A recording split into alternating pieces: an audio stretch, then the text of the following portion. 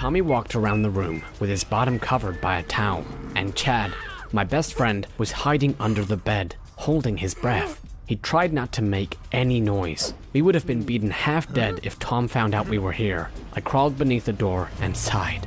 All of this happened because of my genius friend. My name is Josh, and I'm 16 years old. Have you ever thought about what might happen if you had a genius friend with a 180 IQ score? Sounds like trouble, honestly. And before knowing what those troubles are, don't forget to like, share, and subscribe to Whoa Storytime so that you don't miss out on any great stories. My parents sent me to boarding school in northern Nevada after I graduated from middle school. I have to admit that I didn't enjoy my life there at all. I became invisible in front of other girls to my slim and unappealing appearance. Nobody gave a damn about me. The boys at school saw me as a loser. Terrible, right? But at the very least, I have a close friend who was in the same situation. His name is Chad. He is a math and physics genius. He received the New Horizons Medal at the age of 12 and was known for his 180 IQ score. It sounded fantastic. However, his EQ was just about 18 at the time. Chad was a genius, but somehow he was also deemed a loser. Just like me, he possessed every personality trait that girls despise. Chad was not a gentleman, and he was unconcerned about the feelings of others. Chad's dictionary doesn't include the words girls or parties. Everything he cared about was the simultaneous microscopic description of nuclear level density and radiative strength function. Don't be scared, I have no idea what that is either. But at the very least, Chad is a good pal. He always shows up when I need him and helps me with all he has. It was a reason why, although not many people like Chad, I'm still close to him. We are like the non-muscular version of Batman and Robin. When Chad and I were sitting in the library one day, I noticed him acting strangely. His gaze was drawn to the far end of the library. I cast a glance in that direction. I couldn't believe he had his sights set on Layla, the hottest girl at our school. She was likewise shy, and caressing her hair as she looked at us. When I realized what it was, I laughed. My buddy, it turned out, knew how to fall in love as well. Hey, you like Layla? I questioned Chad after imitating Layla and caressed my hair. When he heard that, he blushed and quickly denied. Ha! No way! I burst out laughing and dragged Chad over to Layla. I wanted to give them both a chance to talk. Hello, lovely. I cheerfully greeted Layla and instructed Chad to do the same. Hi. Chad's voice was trembling. Hi, Layla shyly responded. Do you know about simultaneous microscopic descriptions of nuclear level density and radiative strength function? Oh no, Chad just chose the worst possible approach. It only lasted 15 seconds. I decided to assist him. I waved Layla goodbye and dragged Chad back into his seat. What the hell, bro? I was at a loss for words. OMG. I have forgotten. With an EQ of 18, this genius is useless in front of girls. I encouraged him to be more calm and confident. Layla also seemed to like him, so he shouldn't pass up this opportunity. If Chad could woo Layla, the hottest girl in school, no one's gonna look down on us. So, what should I do? Chad inquired. I warned him not to talk to the girl too directly, as he usually did. You will get nothing if you talk like that, I emphasized. In addition, I urged him not to reveal people's flaws in front of them, and never to bring up the topic of radiative nuclear power when going on a date. Chad made the most perplexed expression when he heard that. I shook my head. Gosh, he's so hopeless.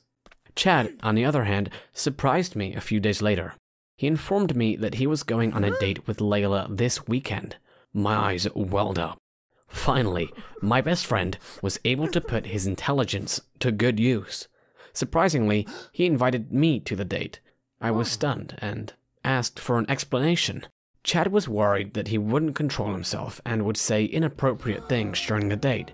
It was a big occasion for him, and he wanted to leave a good impression on Layla. He wanted me to be there to put a stop to anything he did wrong. I was aware of how strange it sounded, but I agreed to Chad's pleading. Not long after, I realized that was one of the dumbest things I'd ever done in my life. In the Thai restaurant, The three of us exchanged awkward glances. Yes, for whatever reason, those two chose to eat at a Thai restaurant for the first time. Can you handle spicy food? Nope, but she enjoys it. He gave a shaky response. After the food was served, we started chatting. I asked Layla to tell us more about her. Sure, you know, I'm a Sagittarius, so you may already know a few things about me. Yeah, that indicates that you're a hallucinated individual who believes that the position of the sun through any constellation on the day of your birth will affect your personality. Chad's sentence shattered everything I'd worked so hard for. Jesus, I couldn't sit here and let this date fall apart. I shifted the subject and asked about the music club she was a member of. Layla's face darkened, and she burst into tears. We were both terrified and tried everything we could to stop her from crying. Layla said she met this guy, Tommy White, when she joined the music club. They were in love, but Tommy cheated on her.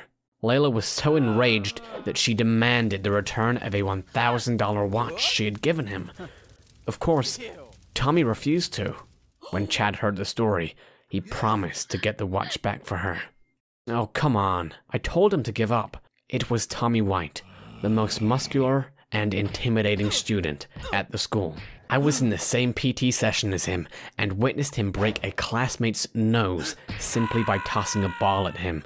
If Chad and I were Batman and Robin, Tommy would be Bane, our unbeatable foe. Chill, mate. I have an IQ of 180, Chad said with confidence. Gosh, he didn't know that it was also Tommy's weight. After the date, Chad went to Tommy's dorm. I tried to stop him in vain. Chad knocked on the door boldly, but when Tommy walked out, my buddy's expression changed drastically. He probably understood how different body stats were from brains. Chad's eyes were the same as the time he got 99 points in math. They were filled with despair and lifelessness. Chad mumbled that he was in the wrong room and took my hand and left. Chad devised a different strategy after realizing he couldn't face him directly. After a few hours of spying, the opportunity presented itself. When Tommy went to take a shower, Chad went to his room, and I had to remain in the bathroom to spy on Tommy and let him know if Tommy returned.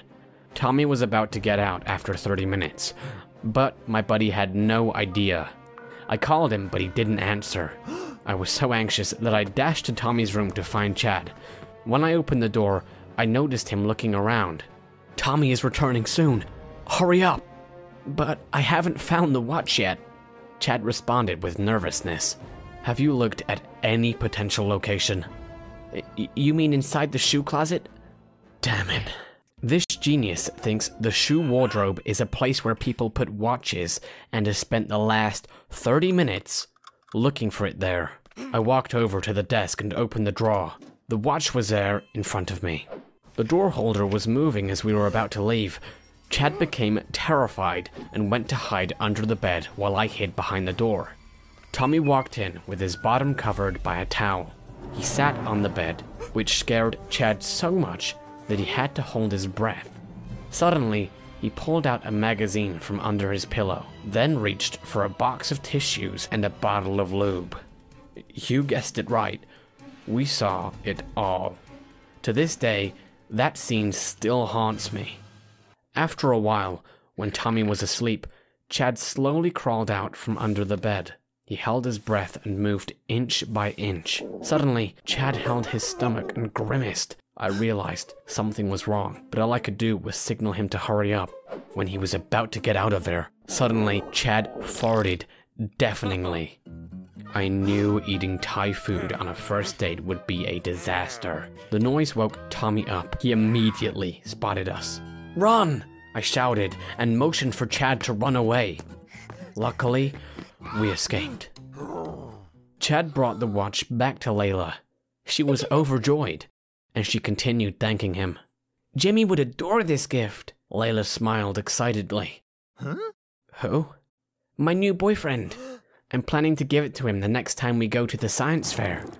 Layla happily left, while Chad and I stood there dumbfoundedly.